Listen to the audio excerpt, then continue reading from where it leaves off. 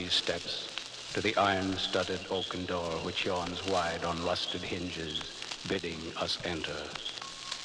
Music. Do you hear it? Wait, it is well to stop, for here is the wizard of the Black Castle.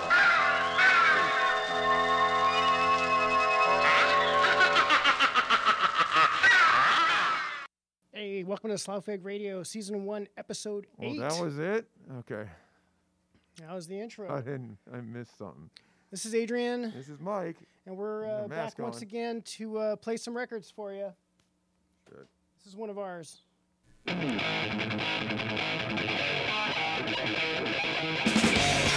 the thicker, it's a bad habit, alarming the habit. There's a mark of the beast. Bear from the bishop, he will allow you no peace in the village while we're disturbing the priest.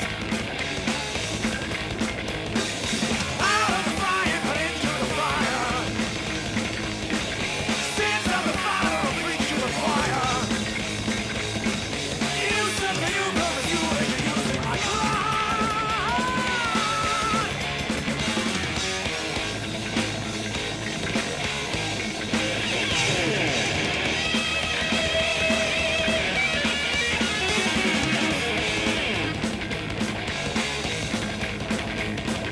Drinking the vicar unto the papacy, perplex the pontiff, who bears the mark of the beast. Dazzle the deacon, what unholy moisture goes on in the cloister while we're disturbing the priest.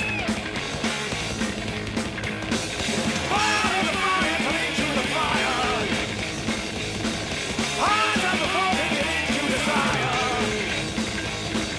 Voices of fear and life and pathetic.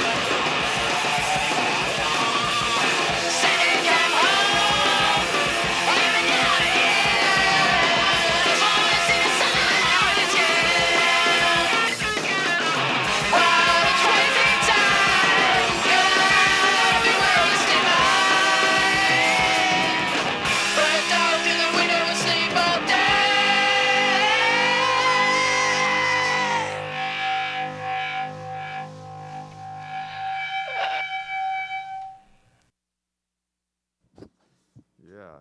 Hey, that was Knife World with a song called Sandy Sandstone off of their self-titled release on Roratorio Records. This is a band from Minneapolis that we played with many years ago. How many years ago are we talking about? I don't know. Oh, God, like 10, Well, 12 years ago, maybe? okay. I'm trying to remember where. I mean, where we played with them, because we played with Bible the Devil in Minneapolis, like maybe like, or was that St. Paul? Same thing. Twin Cities, yeah. Yeah, but I mean, we we played with them. The last time we went to Chicago, we drove to Minneapolis in the rain or whatever. Remember that? I don't. It was a lot of That rain. was not it, right? I don't think so. It was when we played that place in St. Paul, that big sort of long hall with a big Yeah, basement in it. Yeah. And we had played there a couple times before. Okay. And the guitar player's name, I think, was John. Okay. And he was a super cool guy, and he wanted to play I Will Kill You, You Will Die. He wanted to 'cause play it he knew himself, how to or he play- wanted us to play it? He wanted you to sing it and him to play guitar on it. Oh, really? I Because don't. it was one of remember those this. ones where you were like, oh, I don't know how to play and sing that one. Yeah, it's. And pretty he was like, I know how to difficult, play it. We were like, okay, you know what? Next I don't time. remember that. That's weird. This album I kind of wanted to bring in particularly of note because it's kind of one of the coolest album formats I've seen. The cover and all the gatefold art is all in 3D, and the 3D glasses are built into the record label. Oh, there it is. So you Okay, look through, okay. you look through Yeah, the yeah, yeah. label to look at the artwork to see the 3D action, and it's pretty cool stuff, man. Knife World. I don't know if they're still around. Pretty but, cool name. Pretty Now, good stuff. I noticed that guy signed the front of the record. Two of the guys signed it. Josh Journey, or is that someone named Journey, or is did he call himself Josh Journey, or is that'd be pretty cool if he? Josh Journey Hines. Yeah, that's his name, right? Josh That's the Journey. drummer. Josh Journey Hines. Yeah. And then John F. Nielsen is guitar and Okay. vocals. I think they were one of those two-piece people. Oh God, wait! Now I'm starting to think. It was 2007. a two-piece band. 2007. Okay. Well, that's when it came out, but we don't know when we met them. Right. Yeah. We don't know when we met them, but And before that was Trick the Vicar from the Animal Spirits record by Indeed. Slough-Egg, and that's another one that has the story behind it. I think I don't remember whether that's the first song we wrote for that record or not, but I do remember that we spent a lot of time coming up with those punny, silly lyrics in the airport in, I believe, Austin, Texas. And many people put their 2 cents in on that, including Harry Cantwell, Angelo, and some people we called on the phone saying, or we texted people. and then saying- Alan too. That didn't- Alan was one of the people we texted Alan saying, Thorne. hey, man, Trick the Vicar, and some of them, there was a whole list of those that I had emailed or texted to people of those puns that didn't make it onto the record. I think the one Alan came up with was keep the guru guessing or something like that. Really ridiculous. What else? Oh, God. That's a fun song, man. I like Trick that the one. Vicar. That was the fun album to make. Corrode the confidence of the constables. And this is pretty silly stuff. All right, what are we going to? We promised last week that we'd play more heavy metal this week. People were nonplussed by all this hardcore, perhaps, or maybe not. I don't know. I think people are interested, but I think it's time to get back to They're befuddled. good stuff. They're dumbfounded.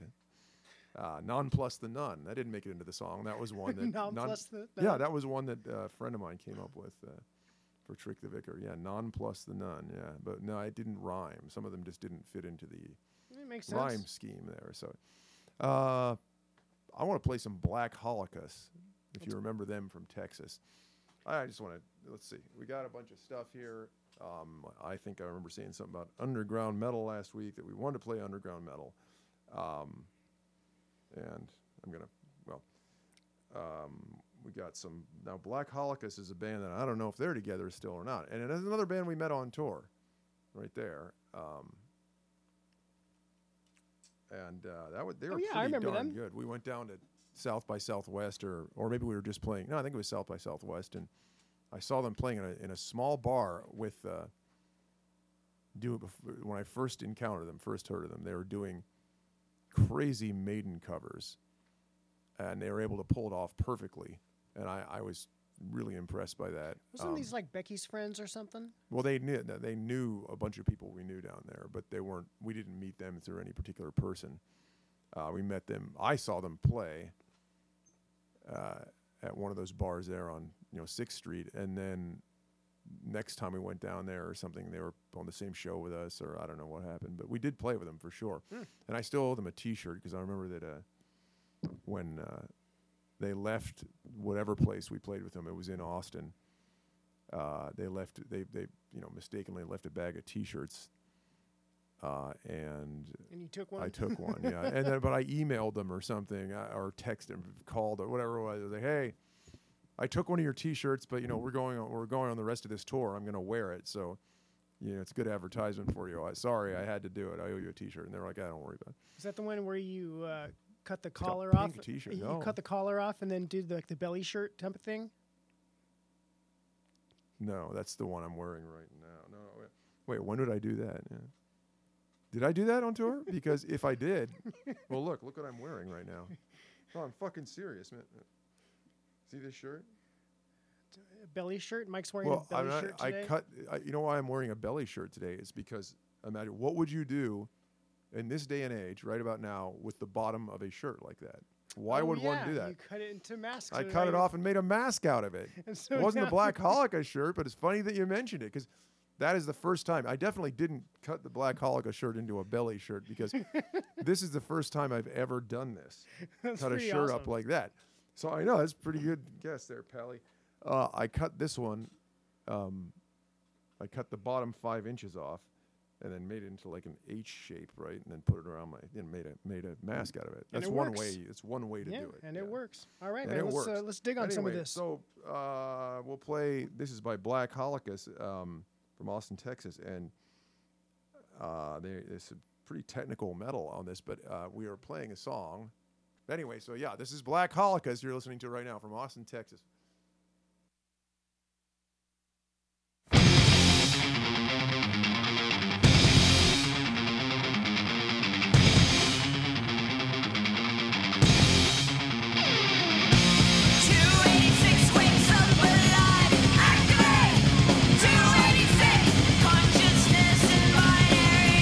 Integrate the following equation.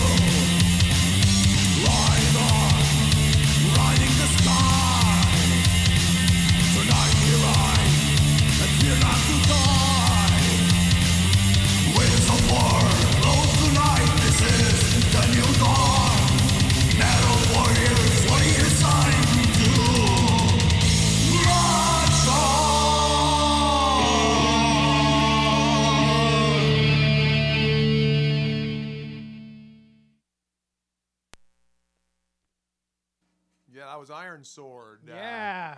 We had Black Holocaust from Austin, Texas, and that last track was Iron Sword from Portugal, Lisbon, Portugal. A song called March On. Portuguese metal band.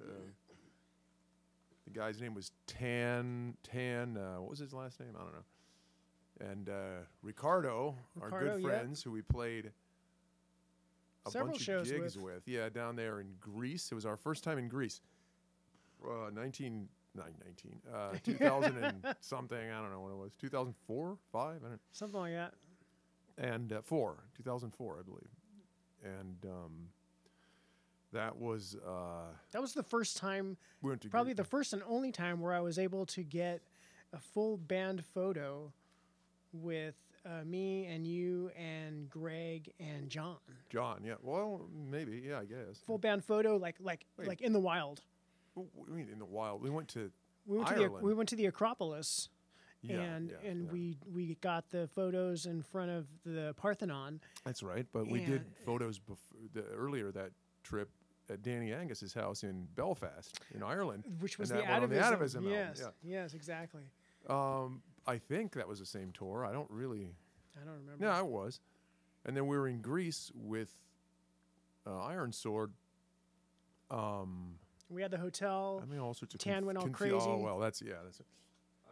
Like, okay, did we go to Lisbon with them? And we did not, did we? Or No, did we? when we went to Lisbon, that was just That was on our later. own. We Yeah. just saw Ricardo from Iron Sword there. But anyway, this is all insider stuff that you don't need to hear about. We played with Iron Sword, who you just heard, in Greece in 2004, and we had a hotel there that. What exactly? Like, we went out to a bar, and I remember the bar was strangely called Texas. You remember that? Oh, the Texas bar. It was Yes. called Texas. And this is the night before the show, I guess. I don't remember, man. And it was really, we got treated extremely well there. I remember that. Like, they kept, it was, you know what? It was September 11th. Was it really? Yeah. Yeah, it was. 2004. I remember that.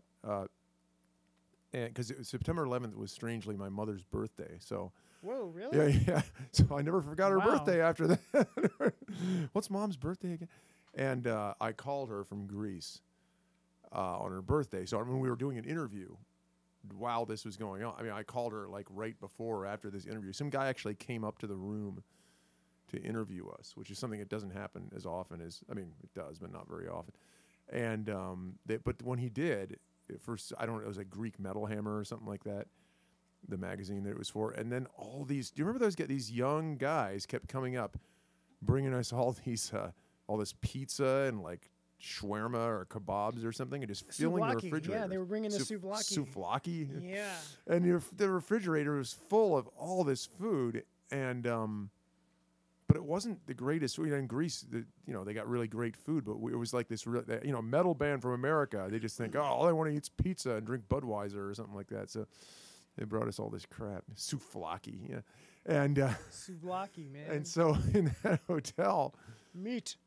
oh yeah, I remember that night we went out to the Texas bar, and everybody, just basically drank way too much, and we went back to. And then we went back to the hotel, and Tan from Iron Sword, who you heard singing there, behaved himself very well that night. He was like, maybe we should go back to the hotel. Maybe we should get some rest. Being real responsible. And then the next night after the gig, I guess it makes sense. He wanted to be energetic for the gig or something. And the gig was insane. I mean, it was like totally packed. It was a huge gig, and I remember that show, everyone in that audience knew every word to every song we did. And they knew all the words to the Iron Sword songs, too. I know, It was and great. to everything. It was like it was insane, The Greek Metal Armada. Yeah, was that what they called themselves? I or guess, something? I don't Yeah. know.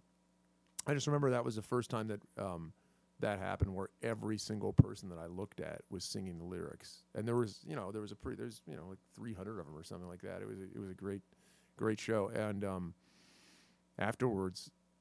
That's when Tan went crazy, because he kept telling us how much he loved American rock and roll and how much he loved Black Oak, Southern Arkansas. rock. He was Yeah, a he big was fan of Southern rock. He was constantly talking about Black Oak, Arkansas, and like Blackfoot and all this stuff, you know. Molly Hatchet. and Molly stuff. Hatchet, yeah, all this stuff that no Americans really talk about anymore, really, you know, especially not back then. And we were Southern like, oh, rock. yeah, that's cool, and the Nuge and stuff, you know, which isn't Southern rock, but and then he went off with the fire extinguisher, like you know, like Ripping Neil down the Smith and Alice hallways. Cooper, yeah. Ripping down the hallways with the fire extinguisher, blowing everything out. And then the next day, the guy from the The from desk, the, was, the front was desk guy bitching at us. Yeah, He was yelling at us because he thought it was us. Well, what happened was Tan said to me that night, he said, should we like trash the hotel room? And I said, whoa, like, you know, he had these American rock star dreams. About he wanted to act like Jim Dandy from Black Oak, Arkansas. And I was like, you can't really do that in this situation because Yeah, we're not quite you're that going to big end yet. up paying for it, you know. Maybe he got I don't know, but maybe he got carried away because remember that tour bus that we ended up on? Oh, yeah. They took us out on this crazy, I mean, it was, oh, It was a God. really nice bus. Yeah, but it was ridiculous. We could have, Greg Varsamis, I guess, he could have gave us that money, gave us the actual, you know, the actual bucks instead And of then not done the gig. this. No, not the gig, but the giant. It was like a Greyhound bus or something that he put us on to take us to Thessaloniki to play some tiny little place.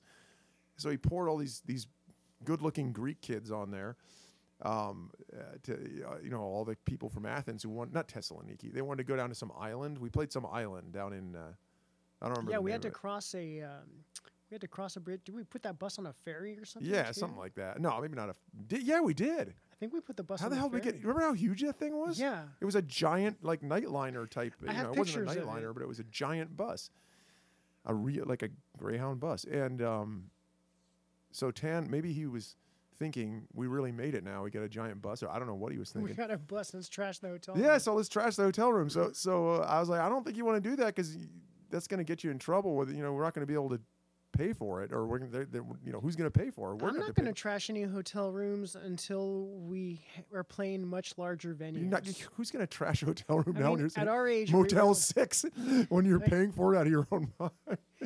At our age, we'll Shakedown. probably be happier to not trash the hotel room and just sleep in the nice I don't big think bed. trashing the hotel room is not something we're on any level to wherever, So Tan, though, God bless him, was like, oh, come on, man, let's trash the hotel room. That's what you're supposed to do, because he'd never been on tour or anything like that before. So he ended up saying, all right, I'll just go to bed or something, And then the next morning, when we came down, I remember that guy at the desk, that old Greek guy looked at us and he was like, are you on floor number 4 or something like that? And we were like, no, we're on floor 3. And well, who's on floor 4? I don't know. Because we had long hair and we looked like like the guy. Somebody was trashing my hotel. Dude, what is somebody? He took the fire extinguisher out and unleashed it on the hallway and on the room and everywhere. And he got away with it too. Well, yeah. When what's his name? Totally got away When with it. Ricardo came down, he was like, "Oh no, Tan really did it. He did what he said he was going to do. He went crazy and trashed everything, the hallway and did something in the room." And he just took the fire extinguisher and sprayed it everywhere. That's like an old Alice Cooper story, like Neil Smith or the drummer for Alice Cooper used to. There's a really good Trash video from that show in Athens. It's on YouTube. There's a video You of can barely see the it. Great Ice Wars. Yeah, and it's cool because it's chaotic. You can't.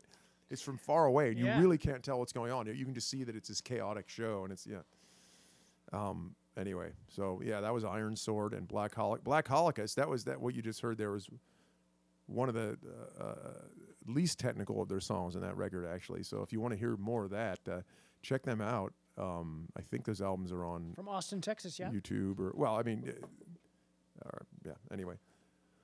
Let's get with the Q&A. Yeah. So once again, all the things that we talk about here. You can't get T&A, you got to do Q&A. I see how it works. You always got to keep your pen and paper handy when Like listening this to guy, Sloughfeg yeah. Radio, because that way, if we say something interesting, you don't have to email us and ask us what we said. But anyways, Spencer writes about he's a longtime Spencer? listener, and he's asked some questions before. He was saying how he graduated high school in 1995, and he was saying that previously we mentioned that we're not going to be playing Pantera or anything, But he said that when he discovered Pantera, it was life-changing. You know, he totally loved it, yada, yada, yada. But he says that he feels the success of Pantera had really been resented by the underground metal scene and many metal fans. And since you were an active band at the time, what did you think of Pantera? Did you go to any of their shows? I'm curious because they were able to punch through all the 90s trends and be the metal gods of that time, yet they never really got the nod or the acceptance from some underground metal fans, especially now. I have some theories, but I'd like to hear from you since you were there in the scene playing at the time. Pantera, why don't you dig it, Mike? Well, I don't know if I mean, I think what we said last time about Pantera was just like, I think I said that in reference to, well, sort of what he said. I said, so if we're going to play some metal next week, we got to play some underground metal that you wouldn't normally hear. Because I think some of the point of doing this, a lot of the point of doing this is to, let people hear some of the super underground metal bands that they might not normally hear. But also we've played some more mainstream stuff here for sure. Stuff obviously, that we like. last week. Stuff that we enjoy. like. And Pantera, okay. So obviously that remark was sort of off the cuff, but yeah, it why is wasn't. Pantera resented by the underground? I don't metal resent community? anything about Pantera. I'm just when I said Pantera because I was like, we don't need to play any mainstreamy stuff or any stuff that's not like in the '90s, for example. He's talking about. He said that that Pantera avoided. The trends or something like that. I'm not so sure about that, for better or for worse, for Pantera and their fans. I'm not sure if that's true because, okay, I guess you could argue they were trendsetters in the 90s because when you think of that sort of tough guy, what's the name for it? Not new metal, but that sort of like It was kind of new tough metal. guy metal. I lumped it in with the new metal. I think of them as like maybe maybe the originator of that style. So in a way, it's hard to call them trendy, maybe. But the reason that a lot of people resented them, I think, is because remember they were a hair band in the late '80s. I think I know very little about. Yeah, Pantera. they were some sort of they were a hair metal they were a band. hair band. So and then '90s came around and they started sounding like sort of the tough guy '90s sound. And so I don't know if you could say they never followed trends or not. Maybe they originated that trend. I don't really know. I mean, I definitely used to say. When for instance, when a band would play, you'd hear a band or you'd hear of a band, they go, "Oh, what do those guys sound like? Are they like metal? What kind of metal are they?" And I remember someone at a club saying, and I repeated this, like, "Oh, they're like tough guy Pantera style," and I knew exactly what he meant. Yep. And then I started referring to bands as tough guy Pantera because they're Tough like guy a metal. tough guy, like there's that whatever that's you call that style. I remember when that stuff came out, and it just didn't catch on with me, man. Didn't catch me at all. I tried to Yeah, I listen don't- to it. I had friends who were listening to it, but I just didn't dig the style, man. Yeah, but to be fair, I guess I haven't heard. I can't really tell you that much about how much Pantera have I listened to. Like a few songs here and there I heard. Right. And if the '80s hair stuff that they did, I heard a few songs off whatever record they did, and I wasn't really my thing, and I kind of just moved on. But no, I'm not like against Pantera or anything. I just so I don't. I guess the answer for me at least is I don't know enough about them to say why they didn't catch on with the underground scene or this or that. They definitely represented something that was not what the underground fans were into. That's for Correct. sure. Yes. In fact, a lot of underground bands in the 90s were sort of rebelling against Pantera's type stuff because that was what more mainstream that was going on, and that's what was happening to metal. Metal was going away from sort of the 80s sound into stuff that sounded like Pantera. It was more like that staccato stop and start. Chugga-junk, chugga-junk, chugga-junk, chugga-junk. Well, there was an industrial music resemblance there that people would talk about. Maybe we'll have an episode where we play a bunch of No, weird no, industrial I don't. No, bands. see, I don't want to. No, I mean, Pantera is certainly not an industrial metal band, but that sound was associated, with bands like Industrial Pantera. Sort of meaning like the chun-chun, music industry. chun-chun, yeah, chun-chun, whatever you. I don't know what you call that stuff. I didn't like it at the time. Yeah, me neither. And I don't know. I think, but that's what they weren't accepted by the underground for reasons like that because that was a mainstreamy sound at the time, and it didn't sound like the kind of metal that we grew up with, and we wanted to, and yes, I suppose it was something new, but I it guess wasn't it new was, in the way but that. it didn't resonate with me. I wanted better riffs. Yeah, it didn't have a lot of musicality to it. Yeah, there Now, you go. again, Pantera, I'm not sure. Maybe there's more musicality to them. I don't know. But that general style people associate with them, so it's hard to say. However, I gotta say that when I met Phil Anselmo, Oh, yeah. he was really cool, Of course cool he was. guy. Yeah. He was really cool. They were playing at a local show here, and we had gotten offered Oh, we were a going to go on tour with them. Yeah. with Down. Yeah, we were going to go on tour with Down. but Down, we yeah. we couldn't do it because we had schedule conflicts or something. You know, we all had to work. We all have jobs. You know, we can't Well, take. it was more like this thing. Like, can you meet them in? They're from New Orleans, or at least he is. Can you go down to New Orleans and meet up with them in like 2 months from now Yeah, it was in the really winter quick. and go play for 5 weeks straight? Like right now, you need to make this decision. Yeah, And you and me, I remember the ones who couldn't, like Angelo and Harry, Yeah. are like, well, maybe I can do it. I was like, well, I'm teaching no, I this couldn't do semester and it. I'm about to start. I can't just say I need 5 weeks off in the middle of the semester, and you couldn't do it with your job. So and then Down was playing like somewhat soon after we had this discussion. well, on that tour that we unfortunately had to turn down, They were playing at the San Francisco Regency Ballroom. yeah, and you guys went. I couldn't go, but Oh, you guys, didn't go to that? No, I was sick. Remember, we were at Trackworks, and we were making Animal Spirits. No, that Abe Uprising. no. Hard Welder. I didn't. You're going backwards. Okay. It was Digital Resistance. Digital Resistance, and I was catching a really bad flu that day in the studio. I was like, "Oh man, I'm feeling really sick. I'm getting shivery. I'm getting a fever." Pre-COVID. Yes, and we were all going to go. They had invited us to their show. Down had, and I was so sick. I was like, it would be really lame for me to show up there and shake hands with these Phil and Selma, with these guys, and say, like, hey, by the way, I got the flu. I'm going to hang out with you backstage. When you're on tour, like, it was just a bad idea. So I didn't go. Yeah. And the backstage rooms were really small too. The backstage rooms there. No, I was just dying. really I was small. getting so sick. They were really packed, filled with all kinds of pot smoke and stuff. You guys hung out with them and had a Yeah, good yeah, time, they were right? cool. Yeah, yeah. They were really nice to us, man. They were really nice to us. But yeah, I never got into the Pantera thing. But what I did get into, I got into some Witchfinder General.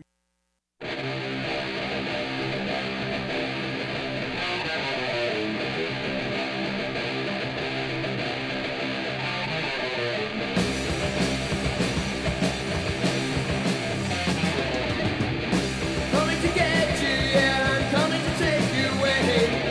You witches are evil, you worship the devil, so listen to what I say. Peacefully from at your hearts, I'll have you witches pray. Must destroy you, play and say you, watch you wither away. Who's coming to get you? Who's coming to take you away? Find you guilty, witch woman, because I'm the witch finder general. Trust be gone, and people come from many towns around. Find them guilty just to please me, beat them to a halt. Bite their brains and cut their veins and strike them to the ground. Sub their bodies till they're dead, let the cell be their surround. Who's coming to get you? Who's coming to take you away? Find you guilty, witch woman, because I'm the witch finder general.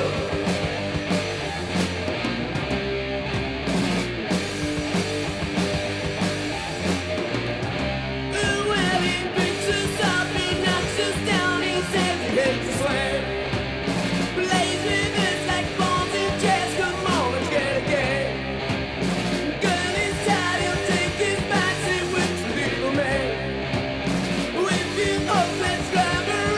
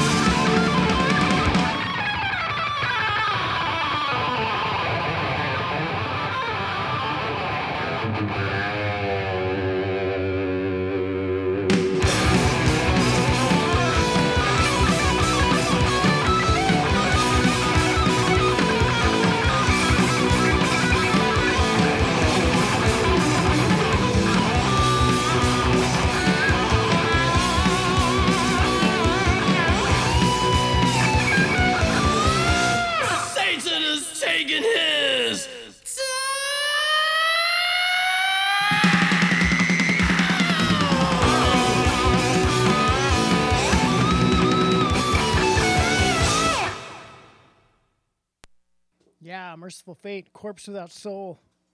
It's from 1987, from the beginning. That's 87, I believe. That's what, pretty sure. We were just talking about how when I was in high school, I liked Merciful Fate because the imagery and the cover art was just, and the King Diamond just, crazy. And I figured that was the most offensive thing that, I saw at some point. And so that was, I wish I still had those records, but it was one of those things where me and my friends, we didn't have enough money to buy the records on our own. But if we each pitched in like $3 or $4, then we could buy these records, So we would be about 4 or 5 of us, and we'd go to the record store. We'd take all the money we had, and we'd buy like 3 or 4 That's records. something I never did. That's No, weird. and I then- never heard of that before. Yeah, we'd Well, then pool our money. who got them though? Who ended up with them? Well, it's like you get it for a few days, and then I get it for a few days, and then we talk about it, and then I can't and then imagine the other that. guy gets it for a few days. and Really? yeah. Wow. I mean, maybe people did that. I never heard of that ever.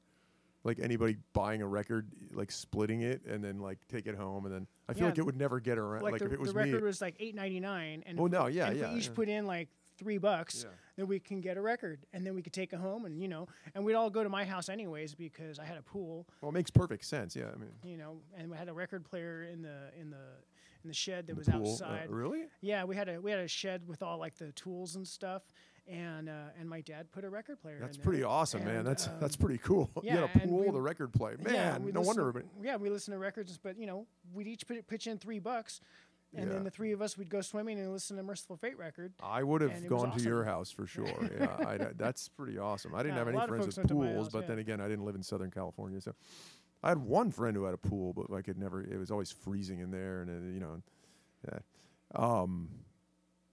Anyway, And before All that right. was the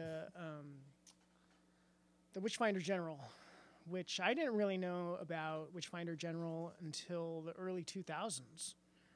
So, I know that they put out stuff, way back in the day. before that, yeah. Yeah, but I didn't really know about any of that stuff, man. Yeah, Angelo Tringali you got in introduced me. Slough-Egg, and then Yeah, you got that's introduced true. to the world of heavy metal. It's true.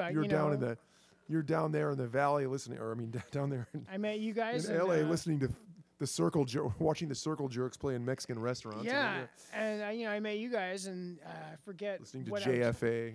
I was listening to something, and then we were driving somewhere, and Greg was like, "Yeah, man, turn that off. Let's put on some Corner." And I'm like, "Corner? That sounds cool. Let's Well, listen." Coroner, he had those. Yeah, the Coroner. Yeah, and I'm was like, awesome, let's man. listen to Corner, sure, man. And then, and once in a while you'd play some crazy stuff, and I just started taking it in and really, learning about all that stuff. Started taking it in right about that time. Taking it in, That's man. When in I the joined van. Slough, Yeah, right. joined Slough, I was taking it in, Oh, taking it all in. Speaking of Slough-Egg, yeah. I don't know. Is this time to pull out the old? Yeah, man, it's time. Because I got speaking of taking it in, is it time to pull? No, we had a few things here we were gonna do, but you know what I'm gonna do though. I think we're gonna. I don't think it's time to take it in yet. I think we're gonna play soon a few things from a live show in Altoona, Pennsylvania that Slough-Egg did. And I've got some stuff right here. But, we're sort of getting into talking about these, some bands that obviously people know about, like Merciful Fate and Witchfinder General, but these other ones that you may or may not have heard of. And I think it's time to play a little bit more of that before we start tooting our own horn. That's what I'm feeling Yeah, today. sure, man. That's what I'm feeling. I want to hear Relic. Relic. Let's listen to some Relic. So Relic is a band that I was turned on to in around that time you're just talking about, early 2000s. Maybe it was even 1999 or something, because I think Rob Preston, our friend Rob Preston, released one of their records, reissued it on Doom Planet Records, I think. And again, here, once again, my memory He is introduced a lot of people to a lot a of lot music. of stuff, yeah. And Relic, turns out, was around in the mid-'80s, and this thing I'm going to play for you, this is off a record they did that I have right here, and the name of it is killer, believe it or not. So Killer. this Just one song is just one called killer. Into the Flesh. What? Just one killer. One killer, not just one killers, killer. Yeah, and I think this one was from the mid '80s, but it was released. It wasn't actually. It was recorded then, but it was not released until much later. And these guys were from Northern California, from right around here. Where were they from? Or were they from I believe they're from San Jose, actually. And they have that they have that special San Jose sort of raw sewage sound to them. But this song, I mean, you'll see this is something to hear. So let's just play it, and I'll stop talking about it. Yeah.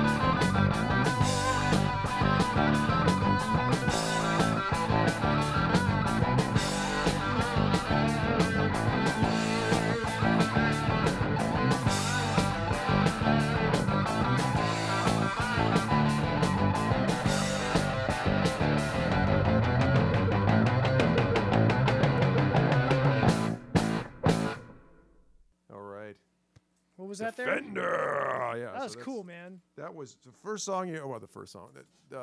That was Relic on the Killer record that came out on Iron Glory Records back in 2000 something, and it was put out on vinyl as well by Doom Planet. And then you just heard Manila Road's Defender, which was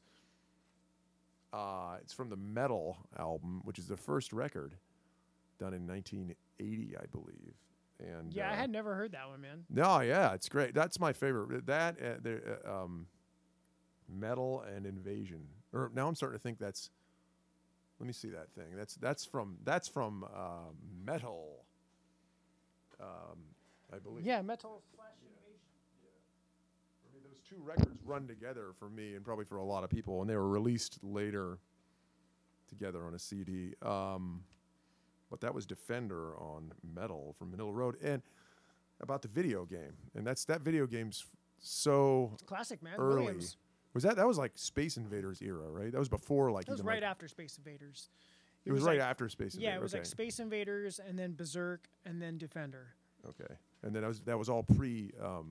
Pac-Man was the one that, I mean, that's the one that really blew open, Yeah. video arcade games. Oh yeah. It was Galaga, my favorite, of course, but that didn't come till later. But that's one of those songs that when our first record came out in 1996, people said, "Oh, this sounds like Manila Road. You got to hear Manila Road. This sounds like Manila Road." And I was like, I didn't think it sounded. I didn't think Slough-Egg sounded like Crystal Logic or. Did you know Manila Road And, already though? You yeah. already knew who they were. I know. I heard of them right around that time, and but in the '80s when they were doing stuff like this, I didn't know who they were at all. Yeah, They were super underground, but I didn't. I never heard of Manila Road till I met you. Well, yeah, that's. Yeah, I mean that. It's true. No, But- yeah. And then you were like, oh yeah, it's kind of like Manila Road, and I'm like, yeah, Manila Road. And then like I went home and looked it up, and I'm like, oh, okay, that's cool. Well, Manila Road. When our first album came out, people started to tell me that you sounded like Manila Road, and I heard Crystal Logic and Mystification, and I thought this is cool, but it doesn't sound like Slough. In fact, I didn't think it did at all. It wasn't until I heard Metal and Invasion, songs like Defender, and songs like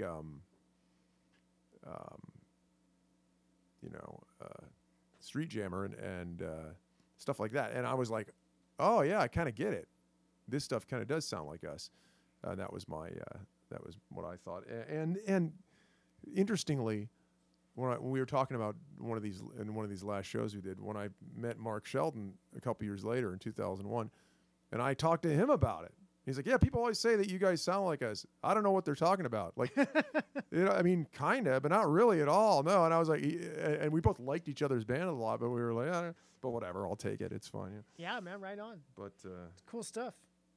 Digging it. yeah, dig it, man. Yeah, dig it, man. so, Yeah. So once again, keep your pen and paper handy because we always got some interesting tidbits. And also, Wait, what are you telling them to do? What? I've gotten Write down everything I say and I've report gotten it to the Illuminazis or something. What? I've gotten a couple emails with people because a couple episodes ago we were talking about if people want to send stuff in for us yeah. to listen to and play. And I've gotten Did some someone people, do it? There was a couple people who sent me some MP3s. Oh, but And I was like, play man, hard copy. We Yeah, play I hard want, product I want here. physical copy because I don't want to have to that's like what we do, man. get the Yeah. MP3 and put it on a CD and then take it here and put it in the Yeah, thing, unfortunately, we need hard copies Yeah, because hard that's kind of what copies. we're doing here. We're trying to, play records and That way we can look at the maybe information, some tapes and the occasionally labels CDs. and Yeah. stuff. Yeah. And so you want to send stuff in, send to Lord Weird Slough-Egg, P.O. Box 191301, San Francisco, California, 94119 in the U.S. of A. And, Make sure you disinfect it. We don't want anybody's cooties or anything like that. I only go to the P.O. Box like once every couple of weeks. Also, so. all would have died by then. Unless we've forgotten. I'm not just talking about COVID-19. Remember the old days, like anthrax and there And the could clap. Be, yeah, or God knows what. I don't Who think clap would knows? survive in there too long. Well, hey, if scabies can live in someone's couch, they can certainly live in your P.O. Right? box, right? Totally. Yeah, they could. Yeah. P.O. Box is pretty much temperature controlled, I think. That building is. I don't know. Over at the Rincon Center, right next to your I apartment. used to have a P.O. box there. Yeah. Right next to your apartment. Oh yeah, that's true. Now you should just now give them my address now so they can. Okay, Mike's Send, address. don't send me Manthrax. Or, all right, but now we're gonna And now, check out live at the Fire Hall in Altoona, Pennsylvania, summer of 1990. This is Vintage. Slough-Egg, and this is a tape I had lying around, a cassette tape I had lying around for ages. I mean, since it happened in 1990. Now this is before we came to San Francisco. And only two of the members of this form of the band made it to San Francisco. That was myself and Chris Hay on guitar. And then, anyway, but this form of the band, this tape was made right on the soundboard. So it is the white sounded tape, right? No. It's not the white tape. No, this is a live. What is known as the white tape was a demo that we did, I believe, earlier that summer. And it sounds, as you've heard, and anybody else who's heard it, it sounds like holy hell. You know, it's on a 4-track in someone's basement, who we barely knew. We sort of the summer in. That's how you're supposed to do it when you're 16. Or we were 20, but the basement, this basement, it was insane back then. Like it was, Penn State College, Pennsylvania, during the summer was uninhabited because there was no students around, right? Barely, and so you have this empty campus pretty much in this town with nothing to do but parties. There's parties, and punk and metal shows at the parties. And so we played a party in this basement. And there's very some of those houses there are very, very old and very, very big. Just giant college student. Yeah, well, maybe not that old, but they've always housed just huge amounts of students and professors and all that, and then they still. But a lot of them are very run down. So this one is really run down, and there was a party there, and we knew one guy who lived there. I didn't even know him myself, but he's like, "Yeah, play my party, man." So we played down there. Play my party. Yeah, and then he had another party like the next week or something. We did it again in his basement, and it was this. Anyway, so the only way to get down there. Well, obviously from the house you could get down there, but it was one of those weird, those sort of doors that are like these, I almost think trap doors. Those doors that are on like a basement door. Well, cellar door, but a basement door that has like at an angle. Yeah. Where you just sort of open it out, and like, and there's two doors, and you go down the stairs. Yeah, and I didn't even know what I guess cellar door. And so we'd left our equipment down there after the second party we played, which we had really crappy equipment, like really awful stuff. And I was playing, the singer's name was Omar, and he had a bass, and we had a bass player, and he quit after like the second show. So we had two guitars, Chris Hay and myself, Dave Passmore on drums, and Omar Hurd on vocals. And this kid quit playing bass after the second show, so we sort of broke up. Slough-Egg, just, that's it, okay, in the summer, I was planning on coming to California to start a band or do whatever, but Slough-Egg was just sort of this experiment that lasted a couple months, and then the bass player quit, and then summer came, and this kid asked us to do a party at his house, and we hadn't played together. Well, we'd only played together a handful of times anyway, but we hadn't practiced together for months. And a couple of phone calls went around from Omar to Chris. So it was a college party. Yeah, and he goes. 1990. Well, it wasn't it was a summer party in a college town. Yeah. Okay. Why, you're trying to come up with a song lyric? Well, or no, something? just like I'm thinking, like, what kind of guy asks Slough-Egg to play at his house party? Anybody. Much We were less playing twice. We were playing. We were playing tons of house parties. That's all we could do was house parties and stuff like that. I don't think we'd played much but a house party. But anyway. And so we went down there, and I said, "Well, we don't have a bass player." And I was in Omar's apartment at the time when this guy called and offered it. He said, "Oh, this guy, Dale Colas, that was his name. Dale Colas, some kid. Dale Colas wants us to play his party, bro, over on West, wherever it was, East Pew Street or something." And he was like, "Well, we don't have a bass player." And then Omar had a bass, this really crappy bass sitting there. So we just sat there, and well, it'd be kind of fun to go do that. So he called Chris Hay, and he goes, "I'm totally into it. Let's just do it." Even though we thought the band had broken up. Called Dave Passmore. "Yeah, man, let's do it. Who cares? We'll suck, but who cares? Let's do it." And so, but what are we going to do about bass? And so, well, just don't want to have a bass player. And then I was like, well, there's a bass right there. I'll play bass. I wrote the songs. I could, so I sat down with Omar's bass and made sure I could, whatever. I can do this, no problem. And so we borrowed someone's amp. We went down there, played the show, and then he asked us back the next week. We played that gig. And then I think we had nowhere to put the equipment or something weird like that. Like, well, where are we going to take this? And we don't have anywhere to take it. Like, everybody's practice space or no, anything, yeah, everybody's, we could take it to like my parents' garage and sit there. But like, he's like, oh, just leave it here, man. You guys can party, hang out. And, we didn't want to like drink and drive or something. So he's like, just leave it here. And so we left it there. And then he said like a few days later or something, oh yeah, the basement's yours all summer, man. Cause like the thing is those houses, all the students who had lived there had moved out.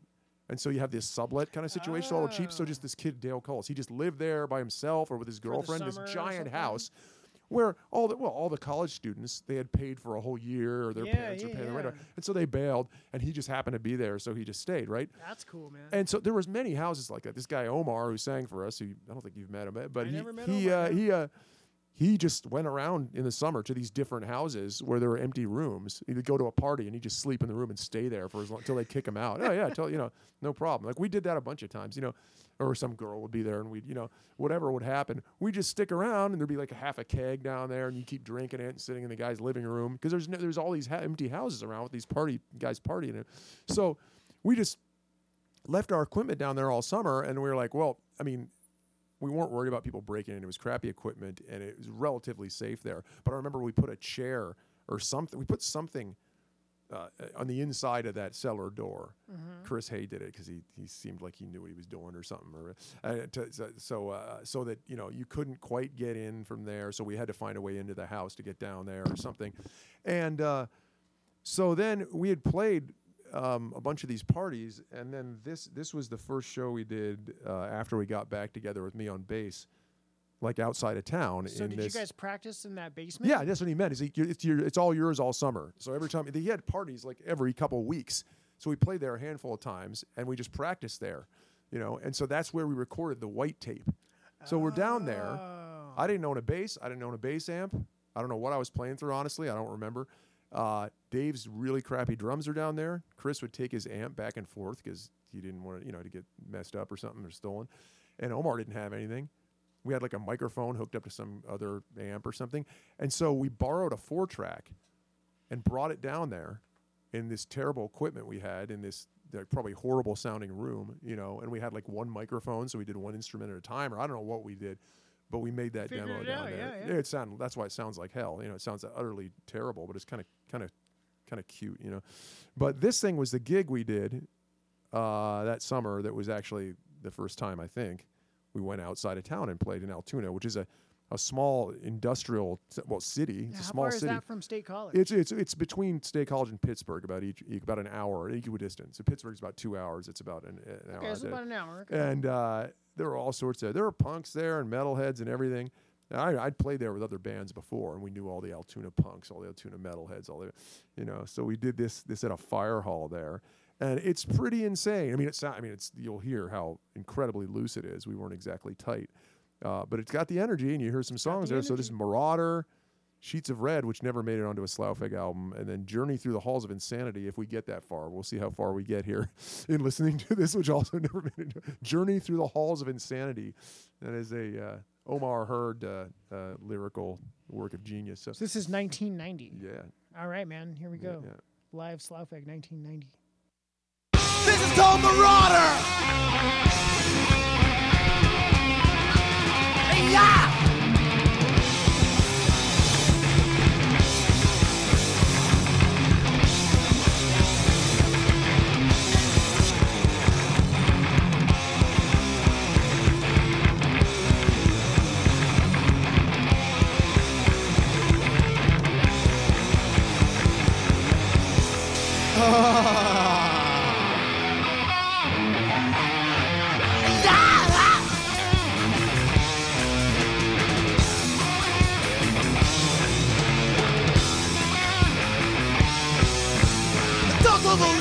Rise on this morbid new day. The village of wise men consulting each other to pray. There is no hope, only blood can save them at hand. there is no hope, only blood will flow through the sand. Yeah!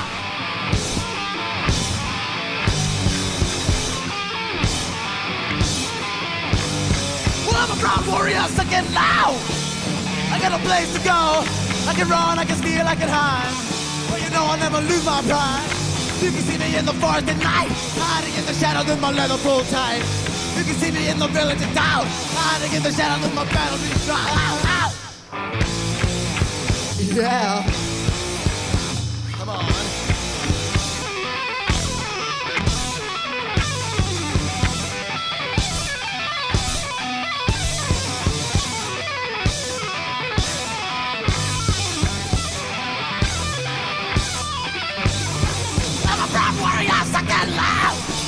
I got a place to go.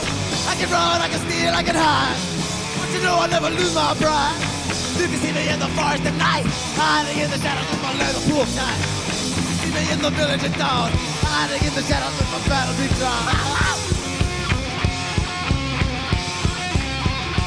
Yeah!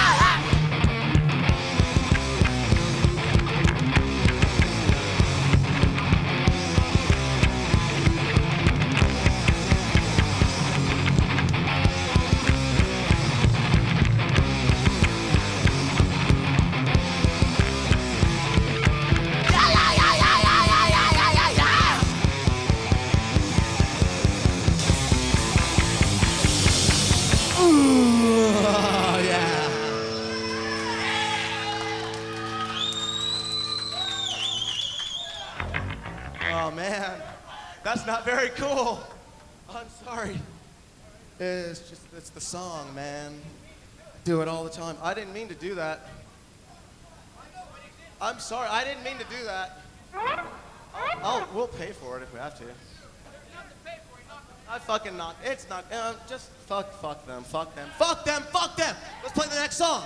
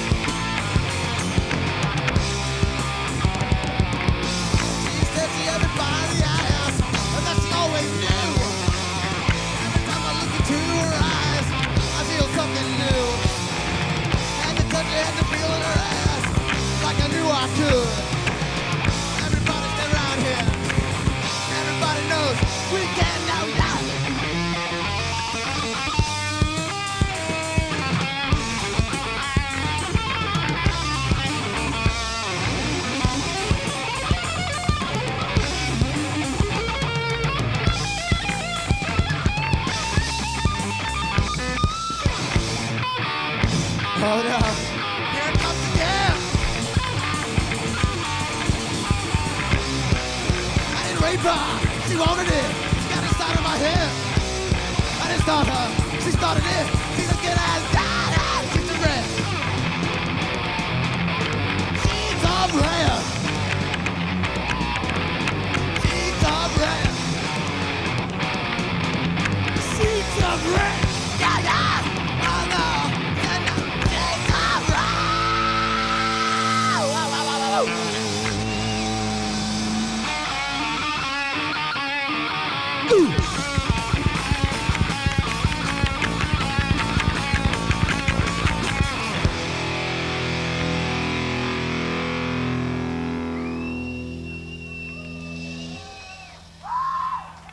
Okay. You know, there wouldn't have to be talking if there weren't so many jerks around here.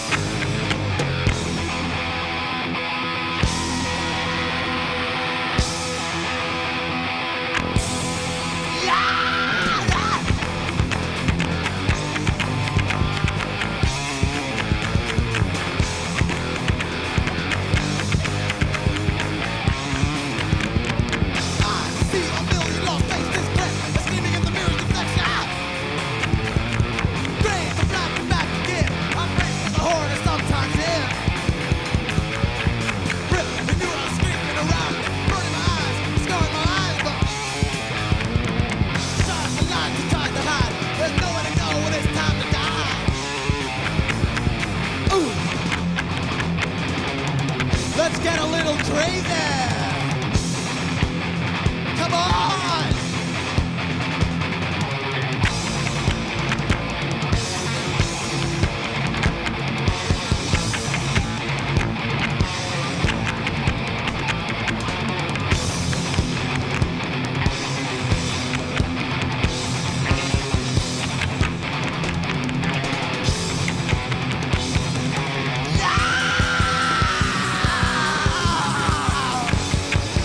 Don't bother running, you'll just slip and fall. You're lost, the house of insanity.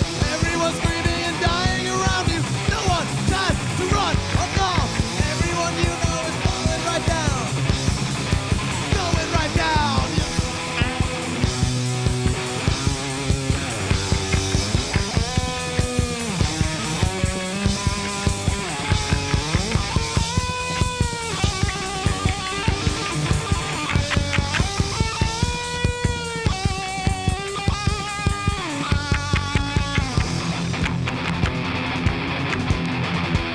Can you see it?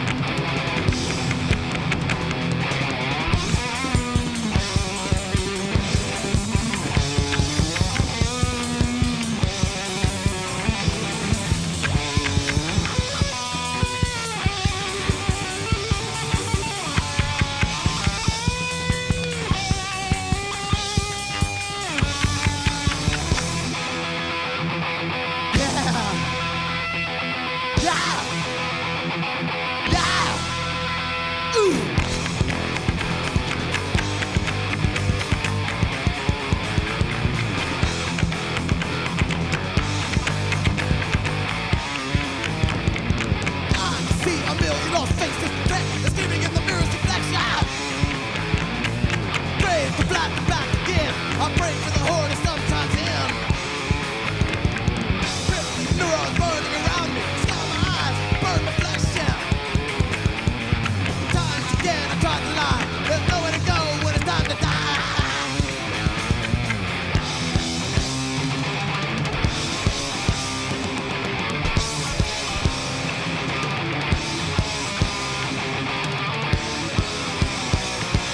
Chris Hay.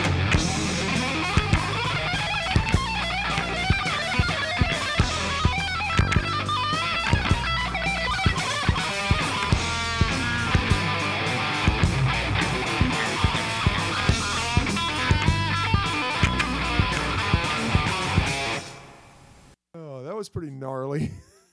That's I intense, dude. I haven't I heard that really- for a long time. I really like that recording because I mean, obviously it's a sloppy mess, but it's got the energy. Omar, my God, yeah, I was playing bass on that, and that was Marauder, Sheets of Red, and Journey Through the Halls of Insanity. You know, and I still I consider that in a way the original band, of course, because it was the first band called Slough-Fag. I also was, consider yeah. the lineup out here of the first album, and with Chris Hay before that, so you know, Greg Hay, Chris Hay, Justin Phelps, and me also seems like the original band in a way because we sort of started up again out, you know, in San Francisco. But I was like you know, 2.0. I mean, those are original members. Those guys, I feel like they definitely, you know, they're. But the founding members, you know, Chris Hay, Omar Hurd, Dave Passmore. But that what happened in that song, you can hear that he's raising all this hell between songs. Sorry, I didn't mean to do that. Well, fuck it, you know, because he smashed the ceiling. It was a really low, you know, these kind of big fire hall, you know, these or the kind of places we used to play Big at. fire hall with a low ceiling. Well, okay, we used to play a lot of halls, meaning places that weren't, you know, places that would have dances or parties or whatever, but weren't like dining halls at Penn State. We played a lot, or fire halls, the kind of, you know, places you play in the suburbs where there aren't big clubs and you're too young to play them anyway. Yeah. And so he smashed the roof, which was a very low. I mean, I remember it was like his head was practically hitting the roof. He's a tall dude. And he smashed his hand into the ceiling, and all this dust and rubble and stuff fell through onto the stage. And at first he was like, "Oh, sorry, man," because some, you know, either managerial Security person. man, security man. No, it was like the kid who set up the show or something was like, "Oh man, what the hell?" So he was like, "Sorry, man, we'll pay for it." And he's like, "Well, screw it, we're gonna go." And then he said something between.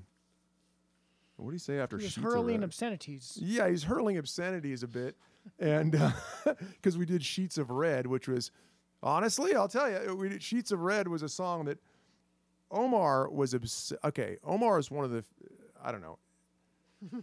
Obviously, there's plenty of African American metalheads, no question about that, and Omar was one of them, and you wouldn't know that by listening to it necessarily. But he was. I personally had never met a black dude who was obsessed with Paul Di'Anno before. Yeah, I thought that was really cool. Not too many of those. Yeah, I mean, the black metalheads I knew were usually into, you know, some of them were Maiden, but there wasn't guys who were super like, no, Killers, you know, Iron Maiden, Paul Di'Anno, you know. And wanting to sing like Paul Di'Anno. Yeah. So it was really, I was like, oh man, this is what we got to do. And so, I mean, the truth is that I had heard, you know, I was religiously listening to Iron Maiden through high school, but it wasn't until I'd heard the first Maiden album, and then I had all the other ones. I owned them. I didn't own the first one for some reason because I remember listening to it, going like, "Oh, this is cool, but it's not the same as like the Dickinson blah blah blah." And I had not heard Killers till I was 18. Just for whatever reason, Killers never went on the turntable till I was 18. When I was 13, I was listening to Number of the Beast, you know. And Omar said, "You haven't heard Killers? What the hell's wrong with you? You're a Maiden fan?" You know. When I met him, he was like, "You got." So he put it on, and I was like, "You're right. This is like might be the best Maiden This album." rules ever. And he's like, "This is the guy. This is Paul Di'Anno," you know. And so he's like, "I want to sing like this," and you know. So that made perfect sense. And but So all the did you write those songs without singing them? You just gave Omar lyrics? and yeah, he well, it's sang them? interesting because Omar and I really started Slough-Fag. That's how it really. Right. So and so did you just like write lyrics? Go here, sing this, or did you like we actually try and hash out a collaborated on those melody? on the lyrics a lot. So for Marauder, which obviously you've played and has ended up on down of those 3 songs, is the one that made it on a Slough-Fag album eventually. Marauder, I wrote the music. In fact, the main riff. I had written. See, when I was in senior year of high school, Omar was younger than me, and I had met him then, and we started this weird, just for like a month or two. I don't think we played live once at some Rock Against Drugs festival or something. We had like 1 or 2 gigs. We started this band called Virus X. That was his name. And I wrote the songs. Virus X. Yeah, but they wanted to do a hardcore band, but I was writing all these metal riffs, so I wrote that. So we played that in Virus X in 1987 or something. By the time we started Slough-Fag, it was 1990, and Omar and I were like, let's really do a metal band. Let's really do it. Let's sound like, the whole point is to sound like Killers. A couple years before that, he'd been like, you have to hear this. What's the matter with you? And so we're going to do this band that sounded like old school metal, because we'd both been in hardcore bands and this and that, but we went to a band that was just heavy metal, period. And so we called it Slaufeg, because I've been reading the Slain, the Berserker comic book that had Slaufeg in it. And so I wrote, the music was that riff from Virus X, that dun, dun, dun, dun, dun, dun, I brought that riff in, and then we added, I wrote those other riffs then, and Omar and I wrote the lyrics together to Marauder. We actually, we were bums. We didn't have a job. We didn't have anything, And so we sat down one day, yeah, man, let's write this. And we did it, And then Sheets of Red, the next song, I wrote the lyrics to, but I was trying to emulate. There's several songs on the first two Iron Maiden albums about killing women. And so, so we were talking about killing women, Sheets of Red. And then Journey Through the Halls of Insanity, that I wrote the music for, and Omar wrote the lyrics. I don't know what the hell that's about, but anyway, we had a good time back then. We had a really fun time playing those parties and those fire You didn't hall have any gigs. jobs, and you get a free place to play in someone's basement. Yeah, I didn't have a freeloading job off your that whole. parents. I didn't have a job till the end of that summer, until I got serious. The band was going to move. Slaufeg did, and we were going to move out to San Francisco. Yeah, you gotta so go. I'm going to save some money. yeah, I had to make some money. We were bums, How much money did you save Chris before A- you moved well, to San okay. Francisco? $100 bucks? About $1,300. Oh, good. Yeah. That's good. Oh no, I wasn't that. That's why Omar didn't come. See, so what happened was Chris Hay, who was in the band, had it together a lot. He didn't. Our parents lived in town. We were kind of these, Well, he was older than you Chris, guys, right? no, he was. Well, he was like a year older than me. He was in my grade in high school, but his parents had moved away and split up and this and that, right? And he had two brothers, one of which was Greg, of course, who didn't live in state. So he lived in Louisiana with his mom, I think. So Chris was living in State College because that's where he went to high school. That's where his friends were, but his parents had moved away. And so he was there working all the time, and he had a nice apartment. He was a lot more, he had it together a lot more than us. He worked all the time. He painted houses. He had a job. So he had a good He had a job. Back job then, it and was a a good job place to painting live, houses. yeah. Well, you didn't work at the 7-Eleven. He was had a painting. car, too, yeah? No, he did not have a car. Oh, no. he did not have a But car. I had a car. I was the one with the car. So I drove us around. I had the car. So I was driving those guys around all the time. And it was What kind of car did you have? a Mazda station wagon, like a Mazda GLC station wagon. Yeah, it's pretty cool. Awesome. It's a piece of crap. No, it was Love great. it. It was great. It was a really fun summer. And yeah, we played parties. We played fire halls. We didn't hardly have any equipment. We did what we do now. We showed up and just used whatever equipment was there, Hey, man, can I use your Backlines, man, yeah. And we just had a fun time, man, because Omar was insane, and he wouldn't get a job. Chris was working all the time, but he never slept. He just got off work and just partied and played in Slaufeg. And he was the one who had it together. So then eventually he's like, I got to get a job because we're going to move out. We're going to do this. We're going to move out to California. Pretty soon, Dave, the drummer, Dave Passmore, was like, he immediately's like I got to stay in college. I got a girlfriend. I can't just run out there with you guys. Sorry. So we were like, all right, that's cool. Omar and Chris and I were going to come. And that's when Greg showed up. Chris's brother came up from Louisiana, and he was a lot younger than us, like 3 or 4 years younger. But he came up to visit, and then we were like, Dave's not coming with us out west. And so Greg was like, I'll just stay here and go out west with you. He had nothing else to do. Got a job at the 7-Eleven. He did. Yeah, he got a job at 7-Eleven, and he wasn't afraid of work. He just started working, And then I was like, I got to get a job here. I'm being a douche, So I went out and got a job doing the painting stuff with Chris. Oh, and that's I cool. was terrible as a painter. I mean, he literally he didn't fire me, but he was like, I just had no experience painting, and I did not like it. It bored me to tears, and it wasn't for me. I was painting houses. I was okay. Let's do it. After I was like, dude, this is taking you way too long. Dude, this is and finally he was like, dude, my foreman has some other job for you to do, cleaning apartments for the college students are all starting to come back in town. It's the end of the summer, and we got to get it together, get some money, go out west. And so he's like, hey man, you want to just, I was more like the scumbag, ultimate like menial guy, just like, get on the floor and clean these bathrooms. You can't paint the way. Scrub these floors. Well, I don't know how to paint. I didn't know what I was doing, and I wasn't very good at it. So I started scrubbing the floors and doing that, and Omar and I swap the poop deck. So yeah, exactly. So this is a great. It was awesome. It was the end of the summer. Had this band. We had a great time. We were playing shows the whole time still. Chris's brother, Greg Hay, was up, and they were painting these apartments. because the students were all coming back. So his foreman, the guy he worked for, was a guy who was in charge of a lot of the giant college housing apartment building, not the dorms, Right. but the college apartments, to go in there and really scrub the hell out of them for the new kids, the new leases, the new Yeah, kids yeah. who come and leave. So there was a lot of work. So eventually, because I sucked at painting and blah, blah, blah, Omar wasn't much better. Chris and Greg were good at it. They'd painted houses, and then Omar and I would go clean, would go Yeah, in yeah. there and scrub them and scrub. And pretty soon, Omar stopped showing up. He Oh, doesn't. man. I mean, it didn't take long until he just didn't come around. And I was running around because I had a car. I was driving the paint guys, or Chris and those guys, around to one place, and then I'd go to another place and I'd scrub things and do that. And I didn't like it, but I did it for 2 Yeah. months, and it was great because then we're leaving town, right? So Chris's lease was up also at his apartment, and he wasn't going to renew it because we're going to go to California. So he was living in the apartments that he painted. Nice. So he'd paint an apartment, and they're all empty. All these different. He had a ton of work, and he'd just sleep in that apartment. I was worried. We were both worried about him breathing in too much. He'd paint the place and then fall asleep there at night. Because I'll just fall asleep with a mask on. But he was okay. He could get through anything. And then I'd scrub stuff and go back to my parents' house, and I did that. And yeah, Omar just kind of flaked. Got a few bucks and went and got someone to buy him beer or whatever, and did it. And eventually, I was like, dude, you don't have any money.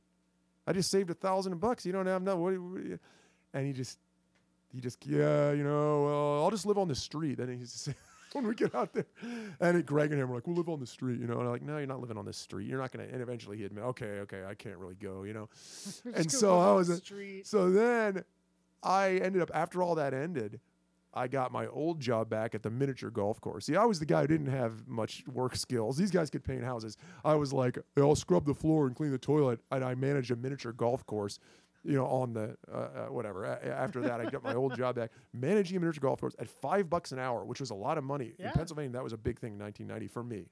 That was like, wow. So then I saved another, whatever it was. Well, minimum wage was like $4.25, probably. Something like that. And so then... Yeah, so that was it. Of the original band, Chris and I are the only ones who made it. And then Greg, who hadn't played with us yet, but he was, he's at all the gigs, knew all the songs. And then we came out here without Omar, which is a shame. I often wonder because he was so great, I wonder what would have happened if Omar would have gotten it together a little more and made some money. You in guys order to just really come could with have us. been up and coming. Yeah, we would have been huge. Yeah.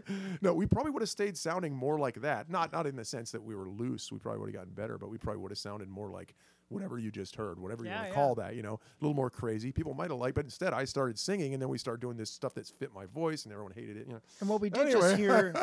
just hear that was off of the Slaystack Grows. That's right. Released on Shadow Kingdom Records. Yeah, so Tim McGrogan from Shadow Kingdom Records got a hold of me eventually and said, hey, I want to put out all your old demos. And so the tape that I told you about wasn't a demo, but thanks. The tape was from that fire hall off the soundboard. But yeah, Tim McGrogan was cool enough to put all this together and say, I want to release this on Shadow Kingdom Records. So that was... and I think it's all sold out, too. I think they're Maybe, I yeah. don't think there's any available anymore. So that was just one of the many sections of this double CD called the Slaystack Grows that came with it. At least the last time I emailed him and asked him for copies, he said there was none available. So, Wow. yeah. Well, no, what's funny is that was years ago too. Well, he put all these old demos together in 2008. Yeah. So 18 years after that was recorded, and the original white tape, which was made in that crappy basement, was recorded, and then a bunch of live stuff. Some of it with you, sir, on it. The last piece on here has Adrian on it. Yes, has. The Lucifer Hammer thing. Yeah. Oh, and then the Radio X interview. Oh, that was ridiculous. Do you remember that? I've never listened to Oh, that. I said no. this craziest, dumbest stuff on that. Yeah. No way, really? Well, I mean, just stuff about like how I was gonna like. Shocker. Well, when we first got, it was one of the early interviews for like Twilight of the Idols or something like that, or Down with the Dead Men. I don't know what it was. One of our early albums, and I was trying to be a shock. I was like, hey, I got interviews of these magazines, so I'm going to try to be ridiculous. So I was telling these ridiculous stories about how I was dating the singer from Sacred Steel, or like a guy, like trying to convince people I was gay or something. I was just like, oh, well, you know what they say? When people start saying you're gay, then you've made it.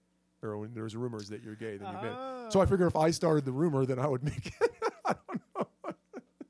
We had an ongoing joke about me and Garrett Mutz about that. Anyway, Garrett Mutz. Yeah, Garrett Mutz, so, of Sacred Steel. Yeah, so that's the Sleestack Grows. Cool, man. All right. Anyway, well, rock and roll never die. rock and roll never No. die, even though it passes on. Once again, this has been Sloughfag Radio, Season 1, Episode 8. Always make sure to keep your pen and paper handy, and if you would like to have your record listened to and talked about by Mike and Adrian, then feel free to send it to the Lord Weird Sloughfag, P.O. Box 191301, San Francisco, California, 94119 in the U.S. of A. Thanks for listening. We'll see you next week. Well, it's Saturday night and I just got paid. Fool about my money, don't try to save. My heart say go, go. Have a time cause it's Saturday night. Now I'm feeling fine. I'm gonna rock it up. I'm gonna rip it up. I'm gonna shake it up. Gonna ball it up. I'm gonna rock it up and ball tonight. Got me a date and I won't be late. Pick her up in my 88. Shag gon' down by the Union Hall. When the dots start jumping, I have a ball. I'm gonna rock it up. I'm gonna rip it up. I'm gonna shake it up. Gonna ball it up.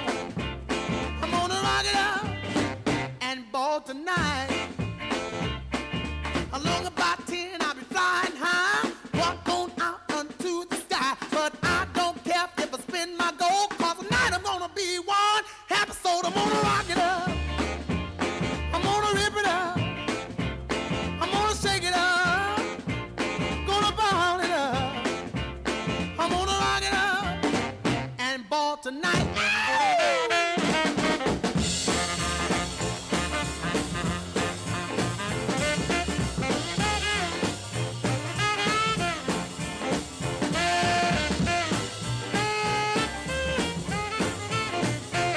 Well, it's Saturday night and I just got paid. Fool about my money, don't try to save. My heart say go, go. Have a time cause it's Saturday night. Now I'm feeling fine. I'm gonna rock it up.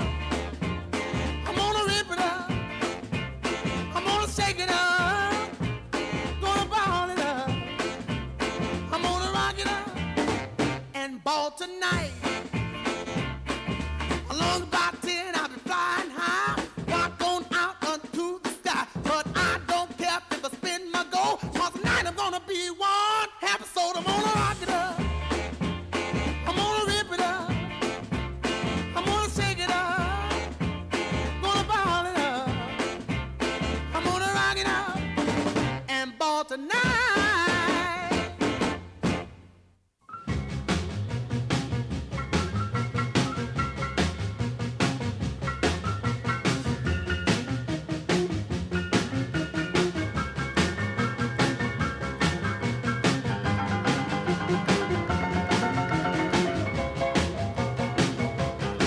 Lucy, you won't do yourself